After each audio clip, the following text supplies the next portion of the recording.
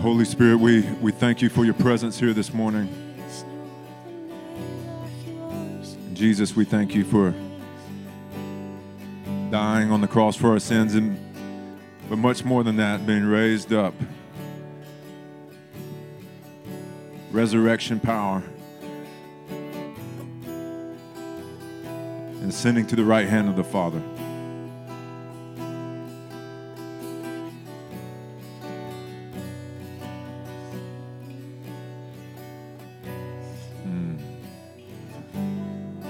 Behold, he's not here.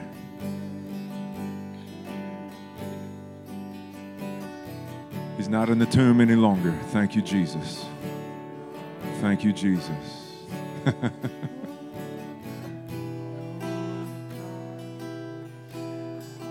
I love how Jesus even asked Mary, he said, "Woman, what are you doing here?" She said, "They've taken my Lord." Then he opened her eyes. Jesus, I pray that you would open our eyes this morning to let us know that you're not dead, but you're alive. You're not in the tomb, but you are making appearances to people just like you did thousands of years ago. You still do it today. And we thank you for the gift of the Holy Spirit. We thank you that you said it's better that you ascend to the right hand of the Father and send the Holy Spirit. Lord, we trust your wisdom. There's times where I wish that I could see you, Jesus, but you said it's better for us to have the Holy Spirit. So we trust your leadership, Jesus. We know one day we're going to see you face to face without hindrance. Somebody say amen. Thank you, God. Y'all can be seated.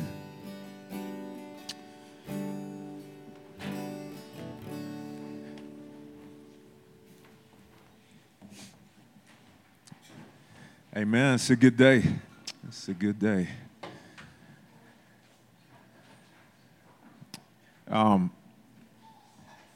We've got a baby blessing this morning, which are always fun. And before we get into that, I want to just make another quick plug for next Sunday and this upcoming Friday. My good friend Mark Snyder, if you didn't catch the announcements, he's the worship leader at Convergence Church. The Awakening is a church plant out of Convergence in Fort Worth, Texas. And Mark's a great friend of mine. We used to play basketball once or twice a week together for like 2 years. And we did a bunch of stuff together. We were prayer partners. We would get together, regularly pray together. I was one of his backup vocals on the worship team. You know, we had moves, and I'm just teasing about that. But we did move. It just wasn't coordinated. But he is one of the best at activating people into a deeper level of worship, like teaching you how to worship. Sometimes it's like you don't know what you don't know, and when you have something modeled for you, it's a lot easier to go in that direction. To say, oh yeah, I didn't even know that was available. I didn't know that was allowed. And so Mark's really good at helping you to kind of expand the borders of your heart as far as worshiping the Lord. And that's part of one of the primary calls on our church is we're a worshiping community. Blake and I were talking yesterday about how the Lord spoke to him and said, don't be just a worship band, be a band of worshipers. And that's really our heart is every one of us to go deeper and grow in our worship of the Lord, personally and corporately. So really, really encourage you. Friday night at Jessica and I's house in Farmington, 2791 Old Farmington Road, but it's up there. And we're just going to worship in the house and just see what God does. We used to call those nights Waste the Night on Jesus. And so we'll be doing that. And then Sunday morning, Mark's going to be he's going to be leading worship. He's going to be speaking. He's just kind of got full reign to do whatever he wants, but just be prepared for your tent pegs to spread out further. and for your territory in the area of worship to expand, because that's what he does. All right. So we got Warner Larkins. Come on down, buddy. Look at this guy. Hey, buddy. This is one of our favorite things at the Awakening, blessing the babies. Yeah, if you're family with Bo and Amber, you can come on up here too as well. If you want to stand with them, you can do whatever you want to, but if you're welcome to stand with them.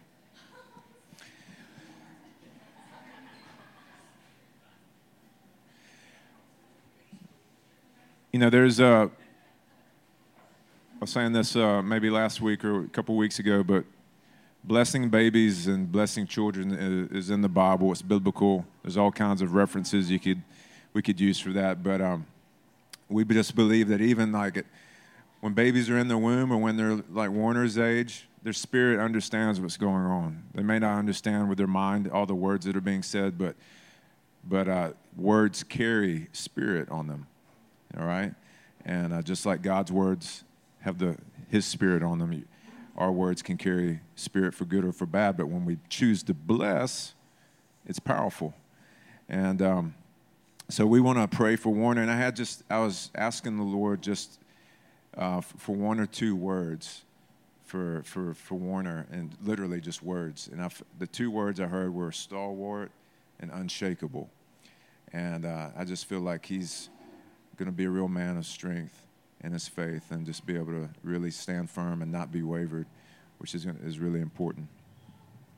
All right. Yeah, check this out. I'm about to pray that over you. You like that?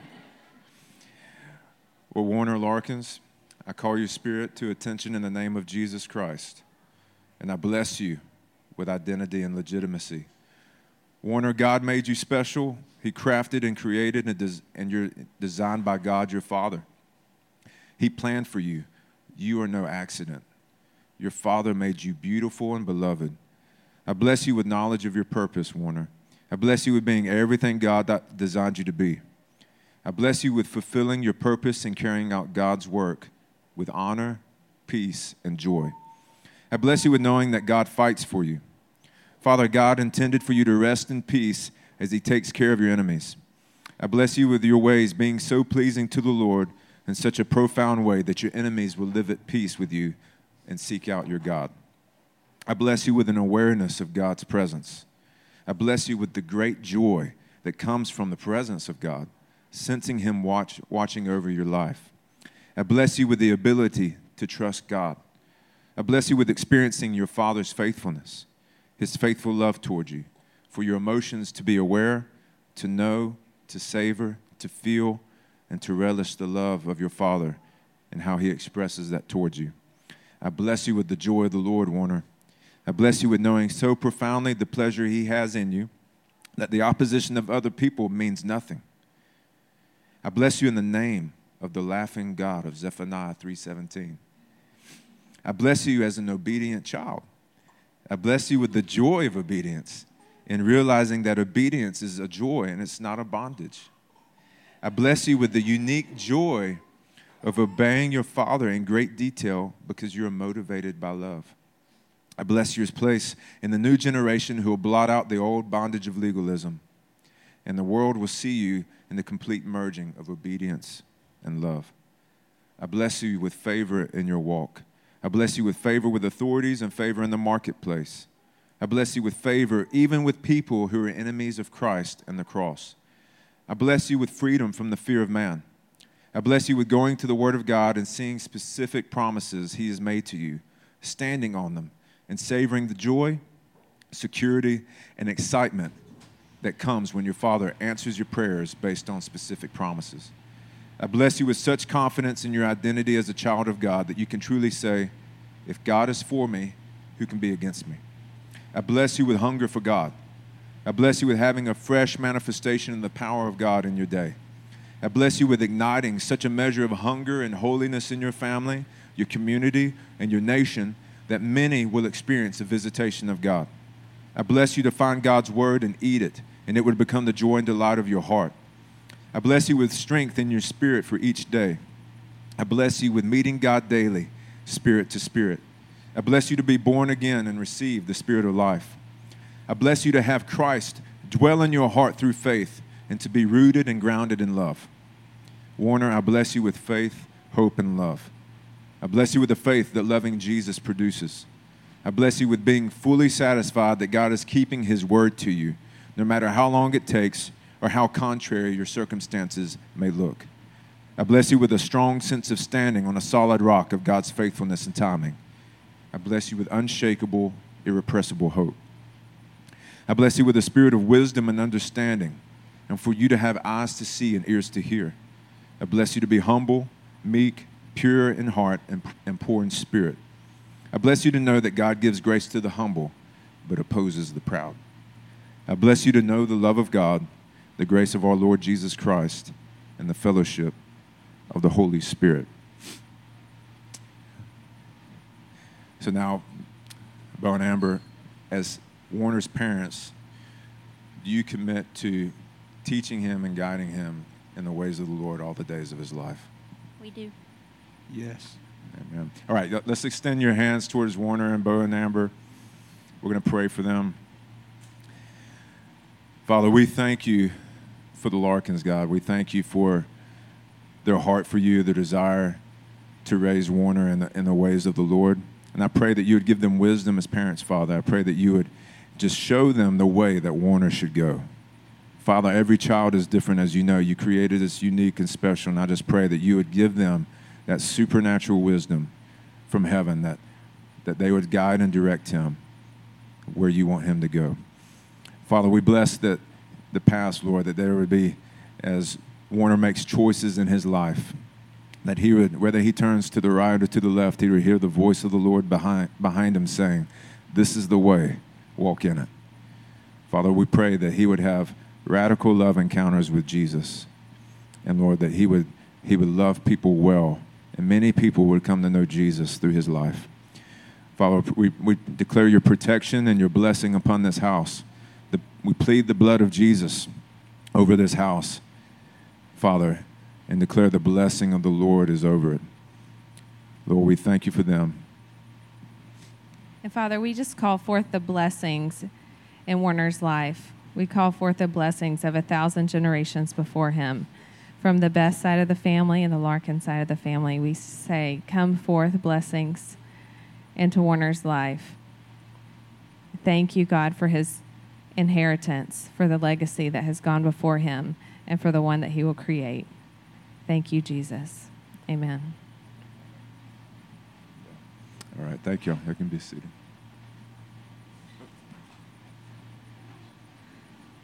Hey, did you have something you wanted to share?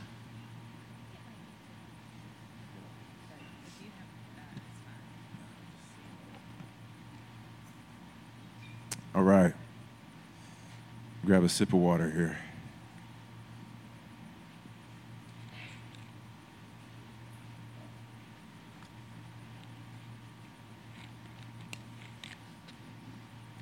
Give a quick testimony. Yesterday we had Easter egg hunt at our house, and it was a lot of fun. We had a bunch of kids and parents and other folks came out, and it was a really good time. And the guy that came and set up and took down the inflatable houses that we had a skee ball. We had an inflatable skee ball, and Animal Kingdom is like a toddler jump house. But I want to tell you this story because of just how God uses your attempts to love people. Like, you do not have to get it perfect. You don't have to be smooth in your delivery and whatnot. God chooses. He usually chooses people that don't want to talk in the first place. You know, he chose Moses. Moses, I got a stutter. I don't even want to talk to Pharaoh. You know, he's like, you're perfect, perfect for the job. But the guy, he was a young black man, about 20 years old, and the Lord gave me a picture of them, of these dull scissors, and you just we've got a pair of dull scissors at our house, and you can't cut a piece of string with those things. And I just saw them kind of bearing down, having to use a lot of force. But God was also wanting to bring them into alignment. And so I told him, I said, hey, man, before you leave, I got a word for you, and God tells me good things about people, and I just want to share it with you. And I said, I have this picture of scissors, and you're trying to, like, really, really hard to cut with this dull pair of scissors, and God just wants to sharpen the scissors instead of you having to use a lot of force and strength. And I told him Ecclesiastes 10:10, which is one of my favorite verses, and it says, if the axe is dull and you do not sharpen its edge, you have to exert more strength, but wisdom has the advantage of giving success. And I said, I feel like God's bringing you to alignment. Even with what he's called you to and what you're created for, I feel like you've got some creative gifts in you. I don't know if it's dancing or you're an artist or whatnot. And he said, yeah, man, it's funny you're saying that. He said, I don't know about the creative thing, but he said, I haven't been practicing track like I should. And I've just been hanging out with my buddies, doing what teenagers do, and I just haven't been putting in the work for my track. My track coach has been texting me, and he says, I've been thinking about that lately, that I need to put the work in. And so, like, the creative thing I had didn't even really hit home with him, but the word did. You know what I'm saying? And so I'm just, it's my loaves and fishes that I'm just giving to the Lord. Hey, God, this is what I'm trying to love on this guy. I'm trying to let him know that you love him, that you see him. And he was really blessed by the word that I gave him. And I got to pray for him. I asked him, I said, do you know Jesus? He went, oh, yeah, man. Mama made sure I knew Jesus. And so just got to bless him and send him off. But I say that just to encourage you. If you may stutter while you give the word. You may forget what you're saying. You may be like, it doesn't matter. Like, God's going to use your loaves and fishes. He's just asking that you just kind of step out of the boat, keep your eyes on him, and he's the one that makes it work anyway. So just take a risk on the Lord. I want to talk about, Jesus' last words on the cross, where he said, it is finished. And in the King James, he said, it is finished, and he gave up the ghost. He says, into your hands I commit my spirit. Other translations says that. But I want to start in Colossians chapter 2. Hey, so will you turn that contrast down or whatever that is? Thank you, sir. Colossians chapter 2, verses 13 through 15 says, when you were dead in your transgressions and the uncircumcision of your flesh, he made you alive together with him, having forgiven us all our transgressions, having canceled out the certificate of debt consisting of decrees against us, which was hostile to us. And he has taken it out of the way, having nailed it to the cross. When he had disarmed the rulers and authorities, he made a public display of them, having triumphed over them through him. You could spend 6 months on that right there alone. I want to talk about what having canceled out the certificate of debt in particular. We're going to kind of focus in on that. So cancel debt. So when you were dead, you were spiritually dead until Jesus made you alive with him. So we're all born into the world. We're born of the flesh, but we're also born with that sin nature. And it says the wages of sin is death. And so, there's a lot of zombie TV shows and zombie movies out, and it's The Walking Dead. That's really what we are until Jesus comes into us and gives us new life. It says in 2 Corinthians 5:17, you are a new creation now. You've been given new life. The spirit inside of you has been regenerated. And so I believe the Bible says we're like a three-part being. You have your body, your physical body. You have your soul, which I believe is like your mind, will, and emotions. And you have your spirit man. And so when Jesus came into your life, the Holy Spirit came, he made new your spirit. That's the new creation part. Your soul is that flesh, that old man that the Bible talks about that has to die so that your new spirit man can be seen. And it's like the soul man's getting in the way. And so when you rip back, so when Jesus died and it said the veil was torn, it's like that old man, the flesh, and that soulish man was torn back so that your spirit could be revealed. Does that make sense? So you're a brand new creation in Christ in your spirit. But when it says that we die daily, we take up our cross, you die to self. What does that mean? It means that old man, that soul man has to die so that the mind of Christ, the actions of Christ can all be seen. Okay? So we're spiritually dead until Jesus makes us alive together with him. How many of your transgressions has God forgiven? He's forgiven them all. It says he canceled out the certificate of debt that was hostile towards us. So the law exposes sin when Jesus gave the 10 Commandments. Do not murder. Do not worship any other gods before me. Do not covet. All the 10 Commandments. What it did was it exposed our need for a Savior. Because nobody can keep those perfectly. All right, every one of us in here, whether you know it or not, we've broken one of those 10 Commandments. And then Jesus takes it up a notch. He says, you heard it said, do not commit murder. And then he says, I tell you, anyone who hates his brother has already committed murder in his heart. And he says, he says, when you have lusted after a woman, you have already committed adultery. Because Jesus is not, he's looking to lay the axe to the root. Adultery is a fruit. Murder is a fruit. Am I right? Because what preceded both of those things? The intention of your heart. So Jesus, he's looking to lay the axe to the root of the problems. That's why he says, if you hate your brother, you've already committed murder. If you've lusted, you've already committed adultery. So he's coming after the heart. And the wages of sin is death, as we said. So the ancient Greek word translated wiped out, it's a compound of the word to anoint and the prefix that means completely.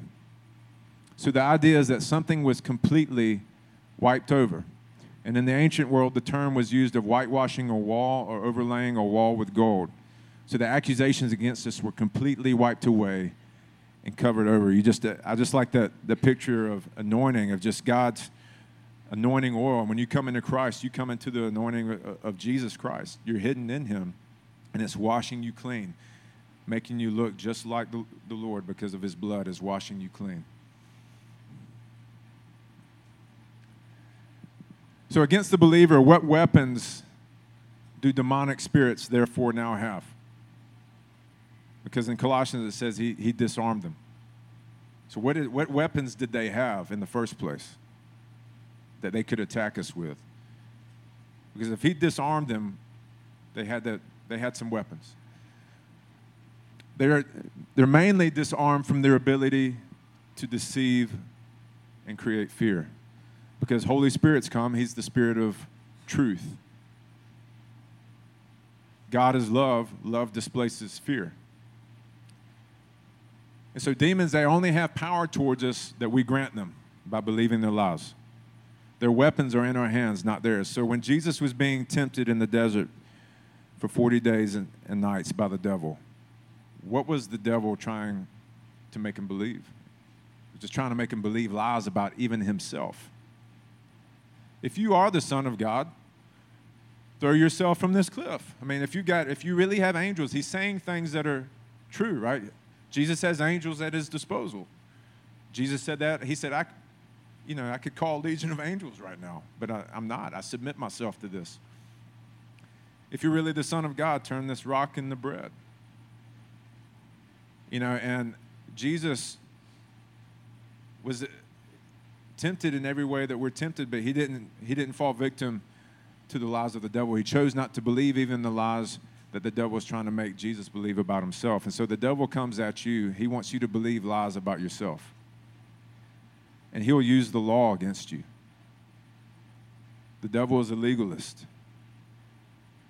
And so anytime you hear that voice that says, you got to do more, you got to do more, you're not doing enough, it's not enough, it's not enough, it's not enough.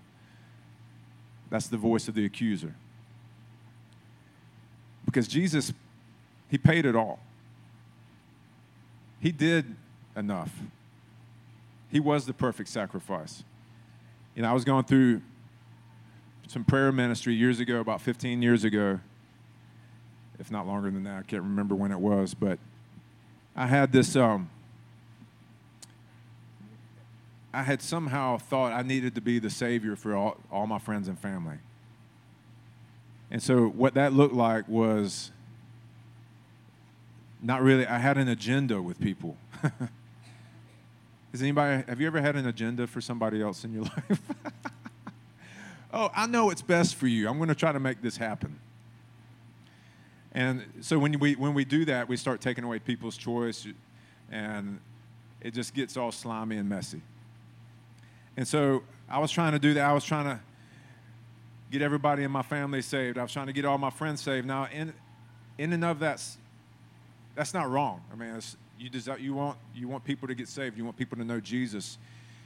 But it was like putting a heavy yoke on people. It was like, listen, man, it was not about anything relational. I just had this an agenda. I couldn't even love them where they at. They had to change for me to love them. All right? They had to change for me to love them. And I had this picture when I was going through some inner healing ministry. I had a Superman outfit on, and I was, you know, the camera, I always call it the camera in the vision, but the camera was like up high in the clouds, and I was doing the one-armed Superman thing, and I was just flying, and I was going fast, and I was strong, and had my cape on and everything. And then all of a sudden, I stopped, and it was like, what's going on? And I had this chain around my ankle, and this chain was pulling me back to earth. And I was like, no. And I was starting to panic. Reach your arm out, babe. And so my arm is reaching towards heaven like this, and this big old hand went whoosh, just grabbed my forearm and just began pulling me slowly, and that chain was getting tighter and tighter, and it just snapped under that steady pull. And when the hand pulled me up, it was Jesus. And I was full grown like I am now, but Jesus was huge. He was like you imagine him with the robes and brown hair and beard, and he was holding me under my arms. I mean, he was like I was just a little child. And so I'm full-grown man in my Superman outfit, and he's holding me under my arms, and he just smiles at me, and he does this, tosses me high like I toss my kids. I went out of the picture, and when I came back down, I was a little boy. And what the Lord said to me, and even I had a friend, basically, as I was getting this vision, my friend said, God doesn't need another Savior. He's already got one. And the Lord told me, he says, I don't want you to be strong. He said, I just want you to be a little boy and know that I love you. And it's out of that place of being a son, being a little boy with a great big Father. You know, Jesus and the Father are so one with each other that in Isaiah 9, that's the scripture, it says, a child will be born to us, and his name will be called Wonderful Counselor, Prince of Peace. And it says Eternal Father. It's describing Jesus. Why is Jesus called a father in Isaiah 9? It's because, I mean, he is every true son becomes a father. But he's so one with the Father that it's like you see Jesus, you see the Father. That's what he said in John 14 and many other places. So the demons only have as much power as we give them agreement with. And I'd come into this thing believing the lie that it's my responsibility to save the world when it's Jesus' responsibility.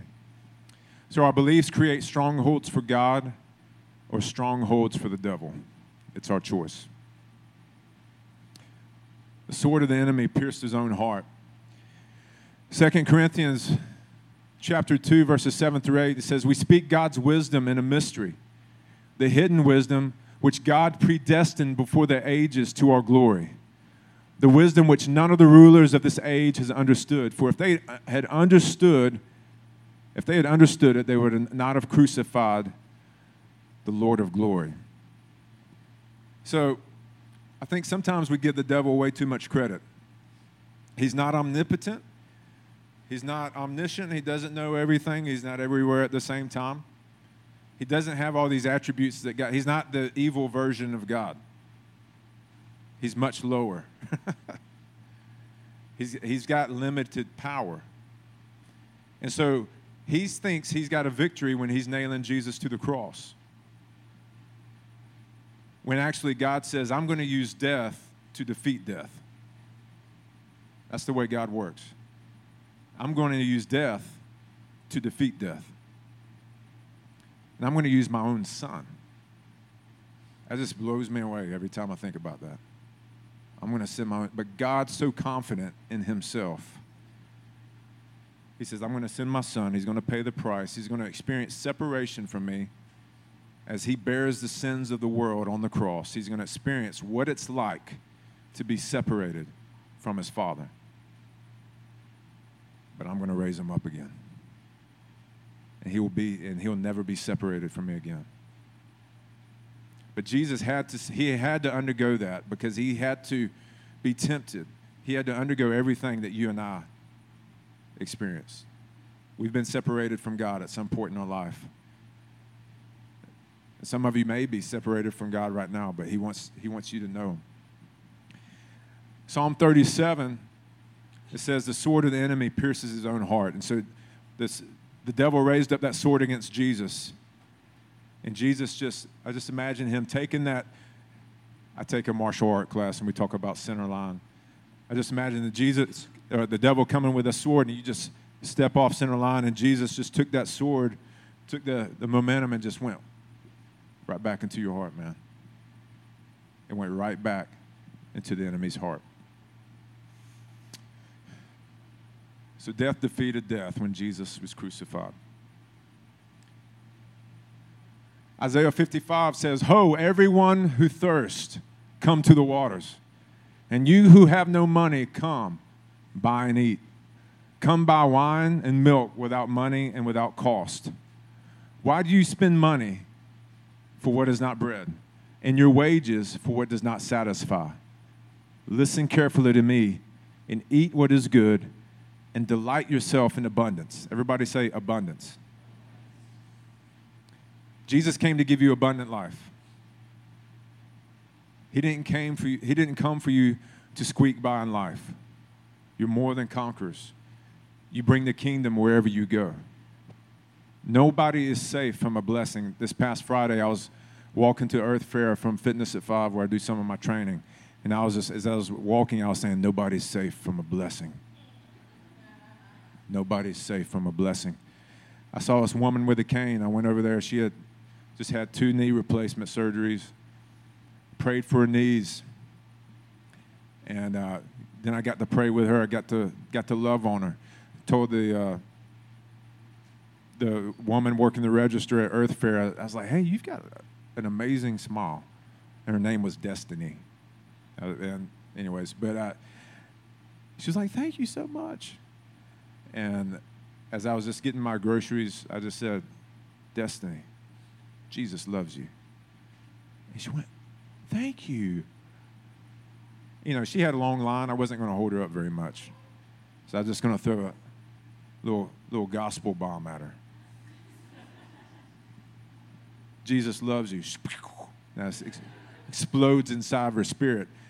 Now she's forever going to be haunted by the Holy Ghost if she doesn't know. Jesus loves me. Jesus loves me? She's not going to be able to shake it. Has anybody ever been haunted by the Holy Ghost? Like where you hear a phrase and it never goes away. You think about it almost every day. That's happened to me many, many times. So how do you pay for something when you have no money? Somebody buys it for you. Somebody paid for it.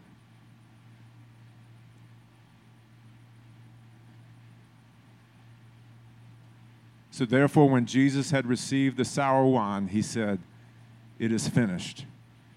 And he bowed his head and gave up his spirit.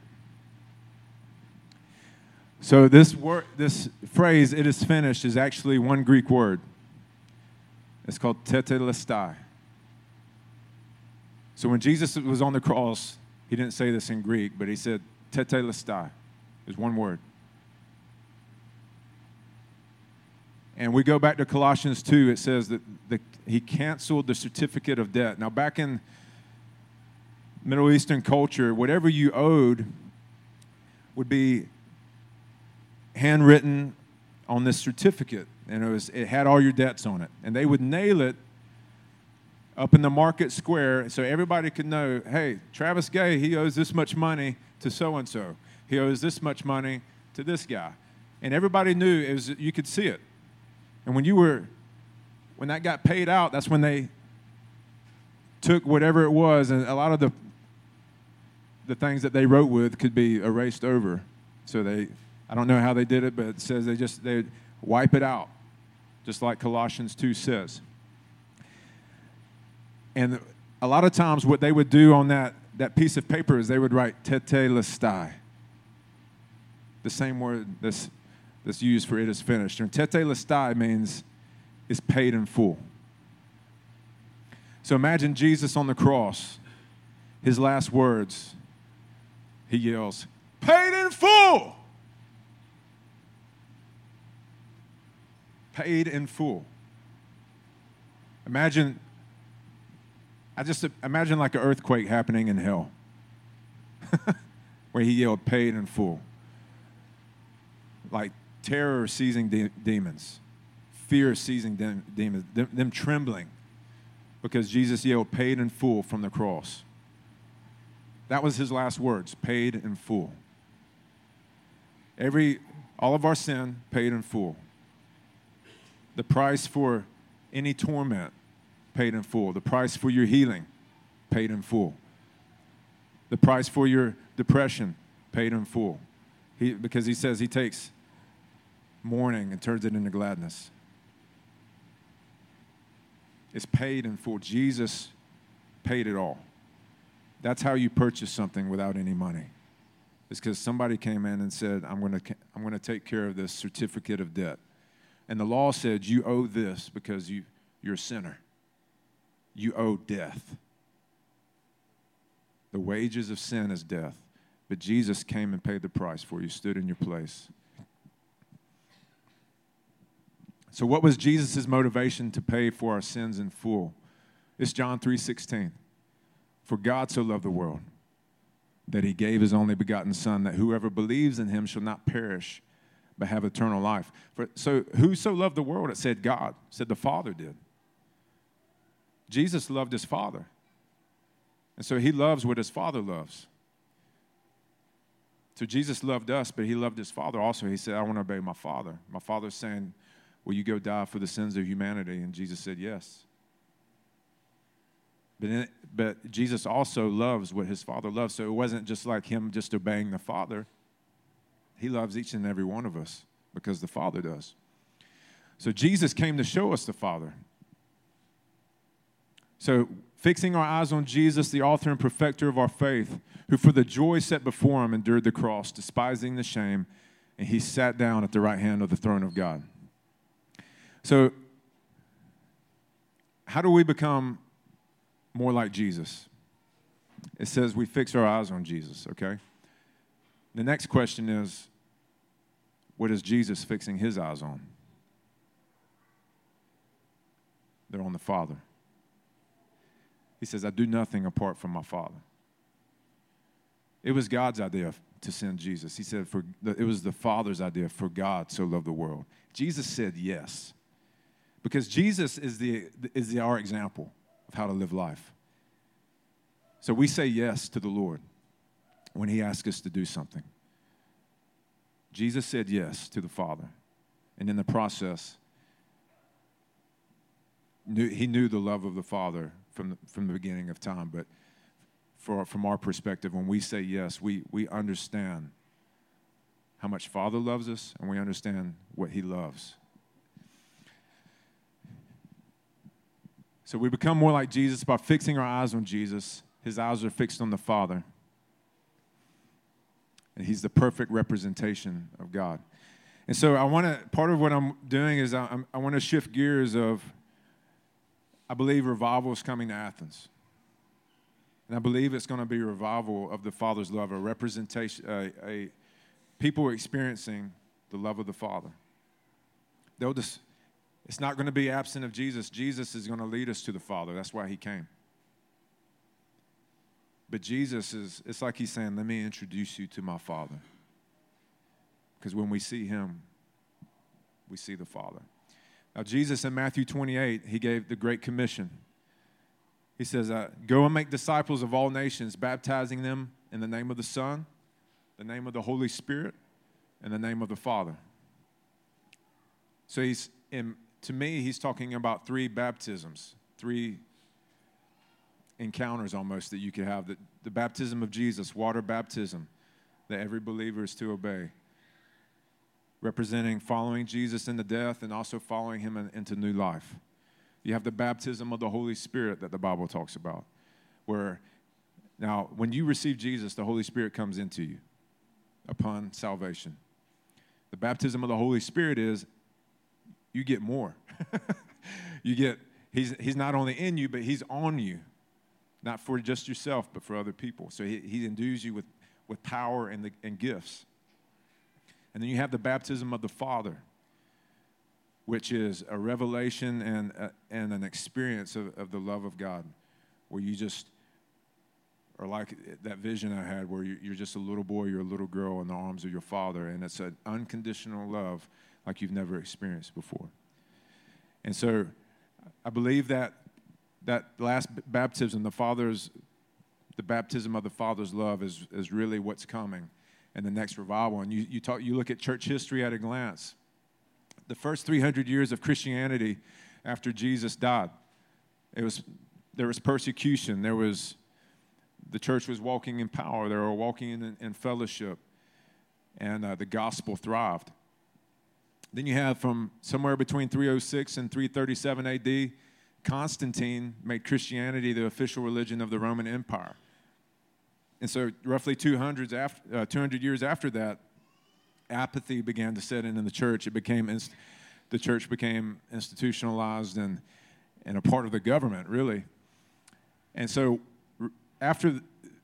once that apathy and the fire started burning out, we came into 1,000 years of dark ages, where it was like it said in 1 Samuel, it said the voice of the Lord was rare.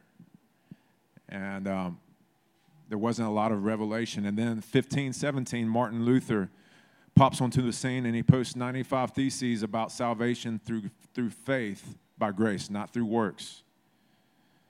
Okay? That was a big shift. So that was a revelation of Jesus. All right? It was like, oh, we're starting back at the beginning. Revelation of Jesus, salvation through faith by grace. All right? And then 1906, you had Azusa Street Revival, and this is where Pentecostalism spreads throughout the world, which is really people began to rediscover the power of the Holy Spirit again. You had people before that as well, but this is when it really hit the majority of the body of Christ. So people are recognizing and pursuing the baptism of the Holy Spirit. And then you had the early 1990s. It was called the Renewal Movement. And that's where the beginnings of people started having a revelation of the Father's love. You have Jack Frost, John Arnott, and some other guys that we don't have time to really go into. So here's the revival pattern. The full gospel being lived out during the time of Acts in the early church. Salvation through faith. Martin Luther helped spearheading that. John Calvin as well. Revival of the grace of Jesus Christ. 1800s to the 1900s. Rediscovery of the Power of the Holy Spirit, Azusa Street, John G. Lake, Smith Wigglesworth, Amy Semple McPherson, Catherine Kuhlman, and the Renewal Until Now, Revelation of the Father's Love, Jack Frost, and many others. So Jesus, he said, I came forth from the Father. So I really want you to get that how connected Jesus and the Father are. Because sometimes we have a different picture of Jesus than we do of the Father. Jesus is like an older brother. Sometimes he can be a friend, and he is those things. But when we think of God the Father, we're like, whoa, he's distant, and I don't really, he's kind of far off. Or he may feel like more authoritarian, or he may feel like he's uninterested in you. And Jesus is just like the good guy that saved you from the Father. It's not true. Jesus and the Father are one. Holy Spirit is one. It says in John, the Holy Spirit doesn't say one thing that he doesn't hear from the Father. Holy Spirit's not on a rogue mission in the earth. He's doing what he hears the Father telling him to do. In that day you will ask in my name, and I do not say to you that I'll request of the Father on your behalf. For the Father himself loves you. Say, the Father himself loves me. Say it again. Because you have loved me and have believed that I came forth from the Father. I came forth from the Father and have come into the world. I am leaving the world again and going to the Father. So the gospel began with the Father, and it's going to end with the Father. Okay? It was God's idea. It was the Father's idea. He wants you to know that he loves you, he's kind, he's patient. Jessica has an amazing dad. An amazing dad, one of the most generous men, loving, loves is a great grandfather. But all of our fathers fall short of God the Father. And Jessica every now and just says, God's not Bill Mathis. God's not Merle Gay. God's not whoever your father is. Our dads do the best, they can for the most part. Most of your dads. But we fall short of the glory of God. And so every one of you, there's a place in your heart, no matter how good or bad your parents are, that he's jealous of being your father. He's jealous of being your father. And God sends mentors into your life. He sends father figures. He sends mother figures into your life, mentors, disciplers, however you want to phrase it. But they're never going to meet that need. They're never going to meet that need that you have to connect with God the Father. It's never going to happen. You've got to have that own relationship with them. And it gets hairy when you expect them to meet that need in you. They were never... I remember one time I was asking God, I was like, God, just about being a pastor and pastoring a church, and I was like, God, I don't know how to father these, people. I was feeling really insufficient, and God said, I never asked you to father them, I asked you to show them the Father. I was like, good word. Good word. Takes some pressure off. Thank you. So I want to see our church not only become, it says in Romans 8, it says all of creation is longing for the revealing of the sons of God. But I want to see us not only become sons, I want to see us become a husband to Jesus as a body of Christ. And I also want us to become fathers and mothers. But you have to start with first things first. You cannot become a father, a healthy father, if you're not first a son. You can't become a healthy mother if you're not first a daughter. All right?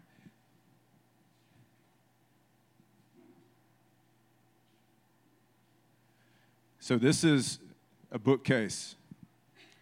We're going to be closing with this.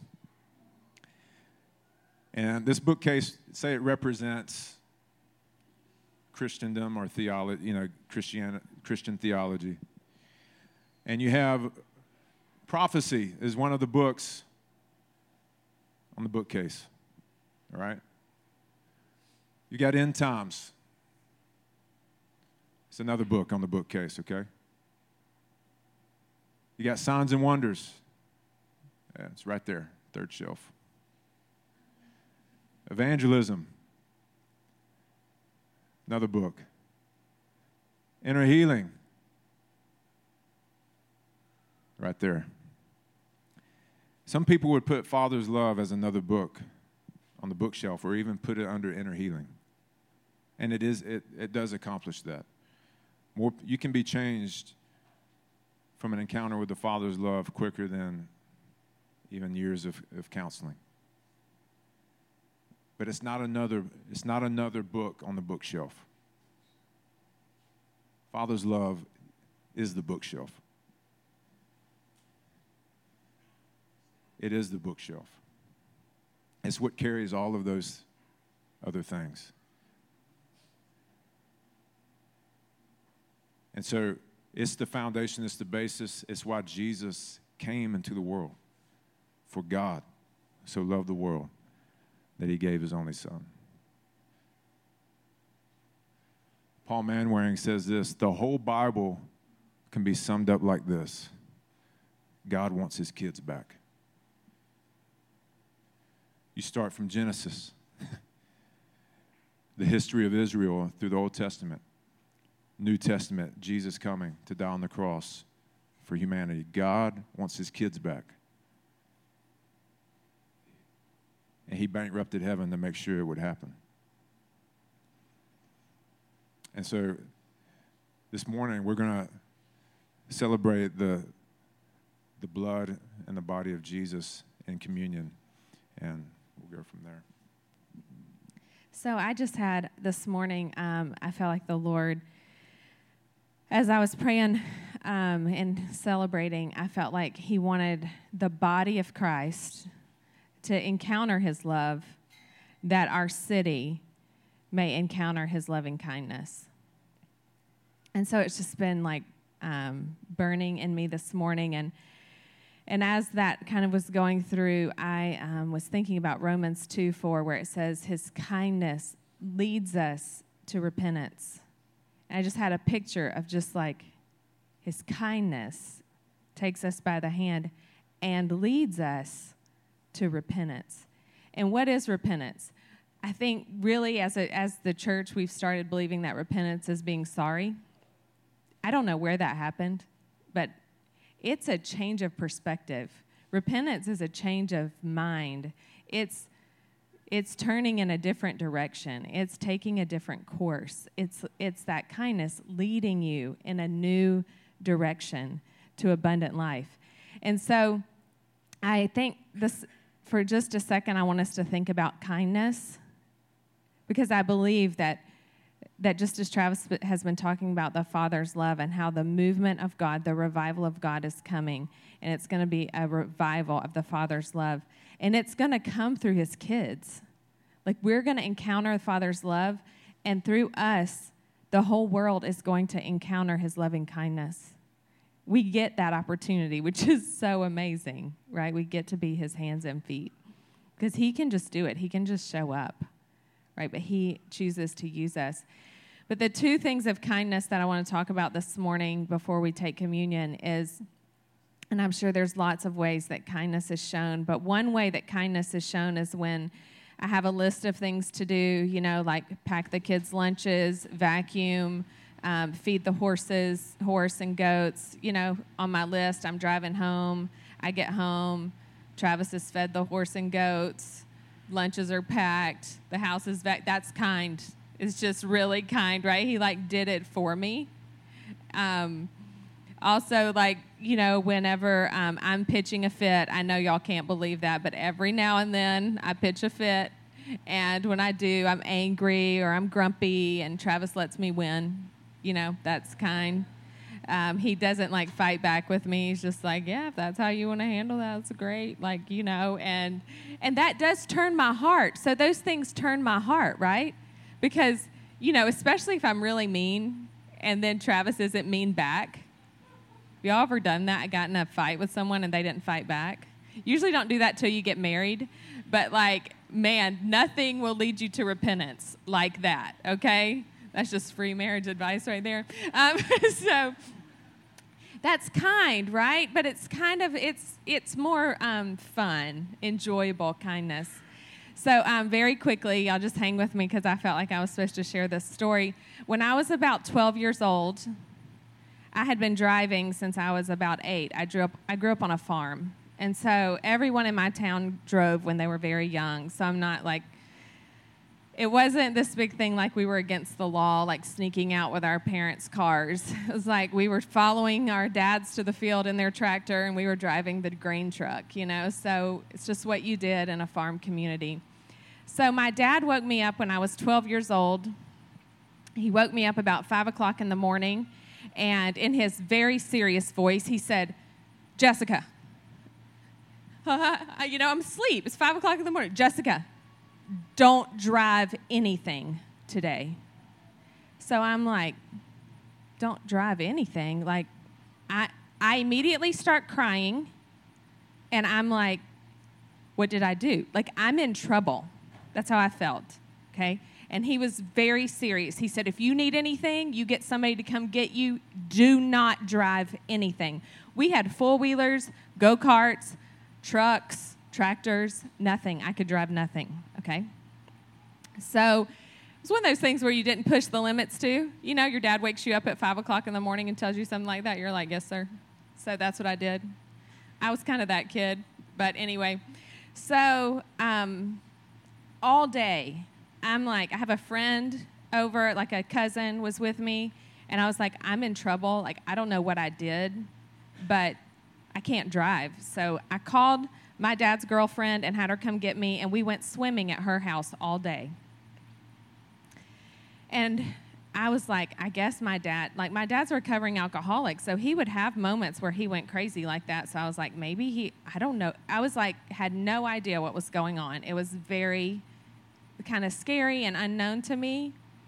So when my dad's girlfriend drove me home, sitting across the street from my house was a brown Chevrolet 1977 pickup truck that I always drove. It had 2 gas tanks on it. It had a diesel fuel tank on the back with a toolbox because we used it to like put gas in tractors and stuff. So I always drove it. It was old, and so it was always at home, full of gas. It had 2 tanks, kind of the emergency vehicle of sorts. It was across the street, sitting right side up. The cab was totally smashed flat, and it was burnt. And I was like, what happened? I had no idea. We didn't have cell phones. I was 12. What happened?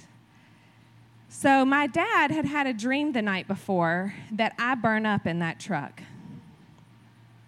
And it just really got all over him. So he woke up the next morning and was like, don't drive anything. Well, I didn't know, right? I didn't know he had had a dream. So my sister came home from the field to pick up a part, and the truck she was in was out of gas. So she got in the brown truck, drove it to the field.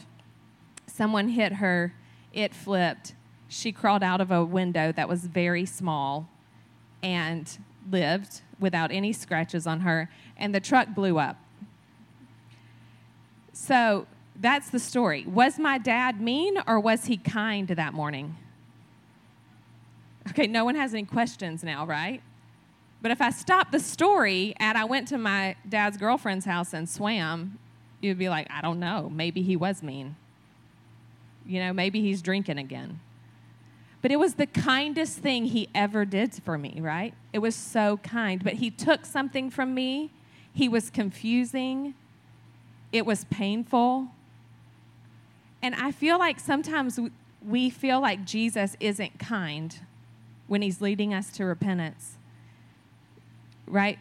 It sometimes feels like that. But I also feel like we have to have Holy Spirit to show us how to be the loving kindness of God. When do we be the loving kindness of Travis doing my chores for me or letting me win? And when do we be the loving kindness that my dad showed me that day? in the people's lives that God has put in front of us. Because he's given us people that are lost, right? We all have people that are lost in our life. So when we take communion this morning, I want us to ask Holy Spirit to remind us of the loving kindness of God. And I want us to ask him to show us how to be that loving kindness to other people. How do we let people blow up on us and be kind and just be ourselves? How do we let people go on their own journey, yet say, this is a really bad idea, when it is a really bad idea? And sometimes it's just tricky. I can't tell you when to do which way, right? Because I'm not Holy Spirit. I don't know when to do which way. But I do know there's two different types of kindness. They look very different. And I believe they're both equally kind. I honestly think that my dad's kindness is actually kinder. And I just remember when I saw that truck being so thankful, I immediately repented. Right? I changed my perspective. I got it. I understood what he was doing. I didn't know about the dream then, but I got it. And so I just want to pray for us. I want us to just, I even thought this morning, I just want us to kind of be here still and present in our mind. I don't want us to be focused on music playing or have some kind of, make a moment for ourselves, but just in the rawness of who Jesus is and God sending him, the perfect lamb, to be sacrificed for us, that we may repent and that we may be a part of that for other people. So we will, y'all can go ahead and start coming to get your bread and drink, and we'll start over here. And Sarah Catherine, if you want to come, actually, we may start from the back. That may be easier. Why don't you guys in the back, Amber, if you guys want to kind of start and come up, and y'all just come by rows and get your bread and juice, and then we will take communion together.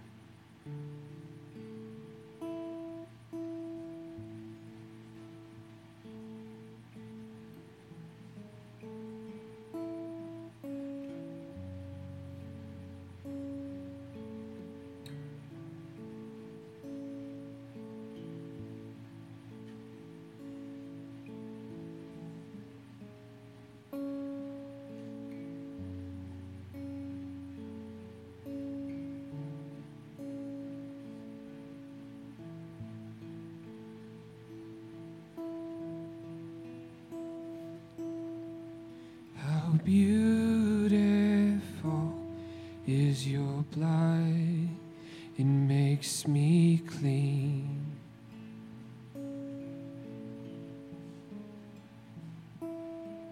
How beautiful This side from the back. is your blood, Start walking down. sets me free.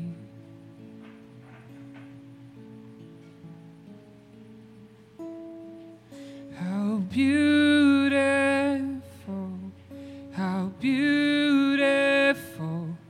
is your sacrifice.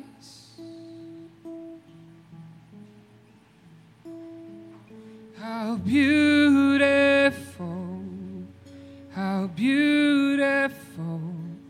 is your sacrifice. You laid down your life for me.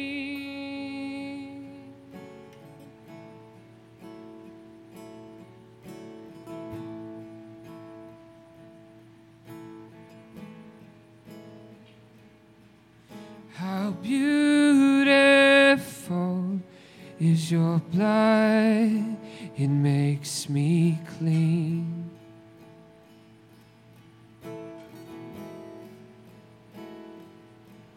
How beautiful is your blood, it sets me free.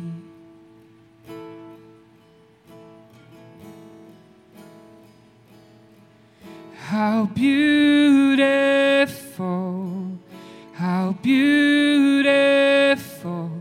is your sacrifice.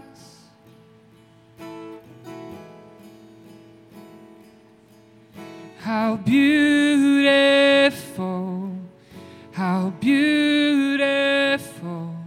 is your sacrifice. You laid down your life for me.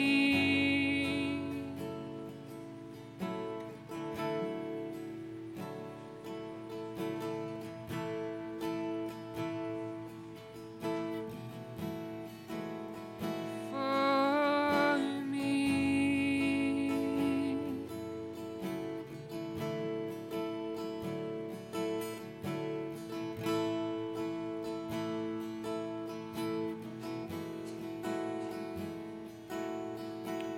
Jesus' blood never fails me. Jesus' blood always wins. Jesus' blood never fails me. Jesus' blood never fails me. Jesus' blood always wins. Jesus' blood never fails me.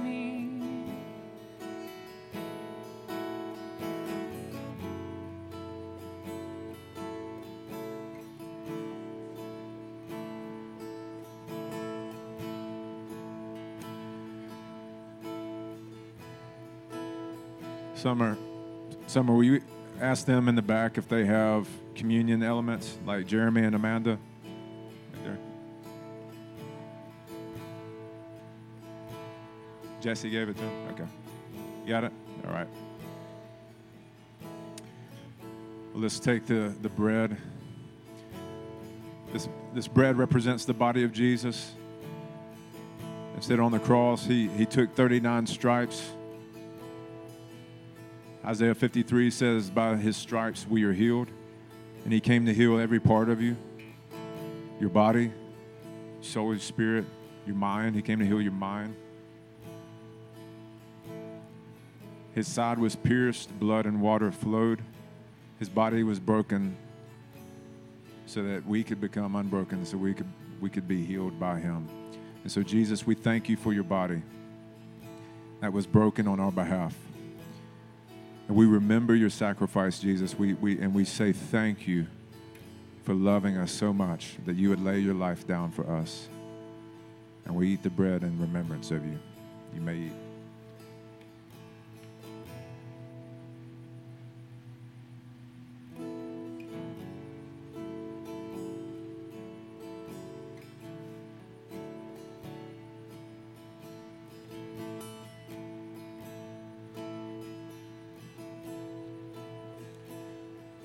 And then Jesus said to drink the fruit of the vine in remembrance of him as well. His blood, righteous and clean, not stained by sin or anything like that, washes us clean. It removes the defilement of sin. It removes the stronghold of sin from our life. It gives us a clean conscience. We're not racked with shame, guilt. We can live free, full of joy, full of peace because of his blood. And he spilled his blood on our behalf. And so, Jesus, we thank you for your blood that's so pure, so clean, and that washes us clean. And we drink this in remembrance of you.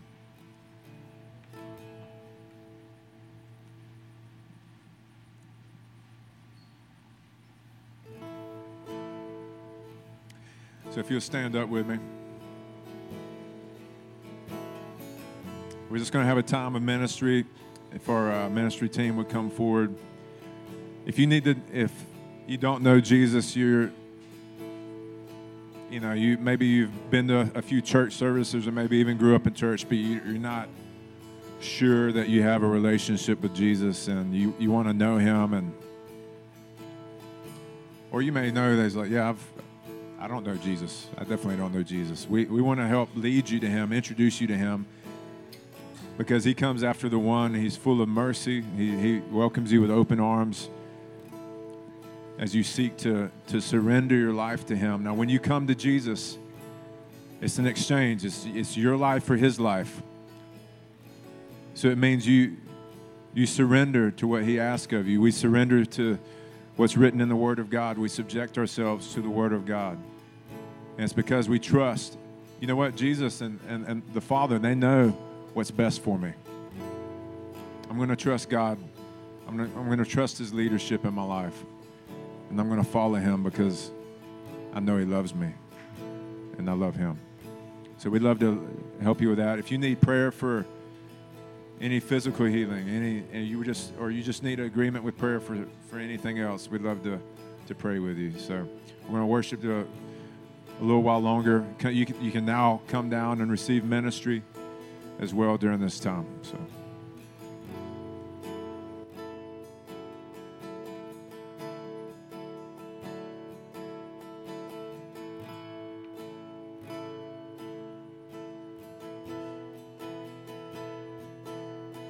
How beautiful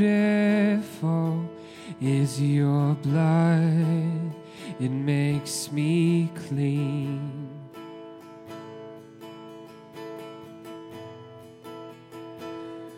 Oh, how beautiful is your blood, it sets me free.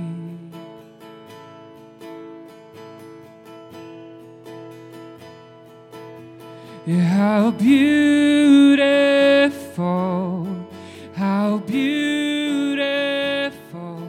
is your sacrifice.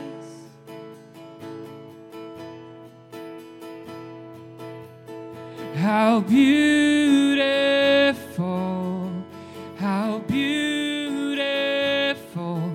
is your sacrifice. You laid down your life for me. Oh,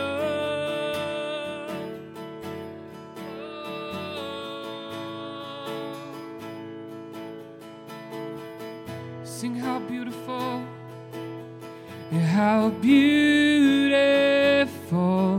is your blood, it makes me clean.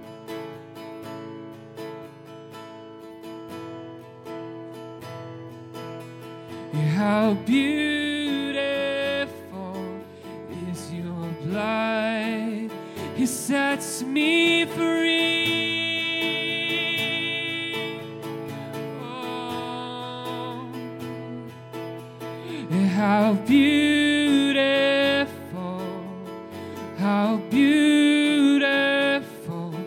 is your sacrifice.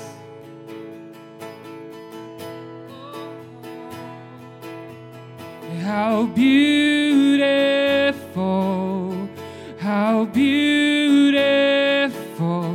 is your sacrifice. You laid down your life for me.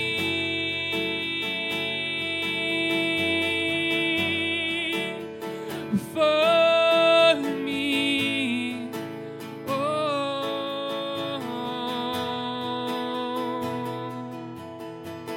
Jesus' blood never fails me. Jesus' blood always wins. Jesus' blood never fails me.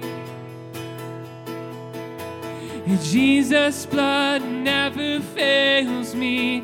Jesus' blood always wins. Jesus' blood never fails me. How beautiful, how beautiful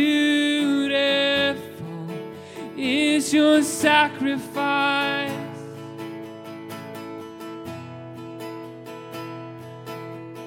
How beautiful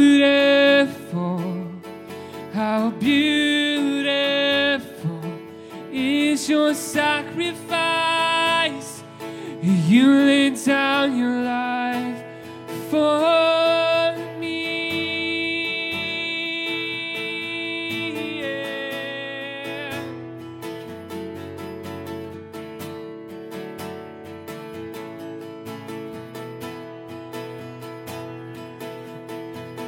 Crucified, dead and buried, you rose again, rose again. So did I with you. So did I with you. Crucified, dead and buried, you rose again, rose again. So did I with you. So did I with you. Crucified, dead and buried, you rose again, rose again. So did I with you. So did I with you. Crucified, dead and buried, you rose again, rose again. So did I with you. So did I. Thank you, Lord. Thank you. Jeremy got a word to pray. I feel like we need to pray into, so I'm just going to let him share, and then we'll go from there. So while we were worshiping, just heard the Lord say that he's lifting the spirit of aneurysm. So if you know of anybody in your family or friends or even you yourself, if there's a history of aneurysm or blood clots in your family line, let's just think of those people and give them to the Lord right now as we prayed. So Holy Spirit, thank you that you are at work, Father. Jesus, thank you that you have come and your blood is running through our veins. Jesus, thank you that we have been given a new bloodline, not the line of Adam, but the line of Jesus.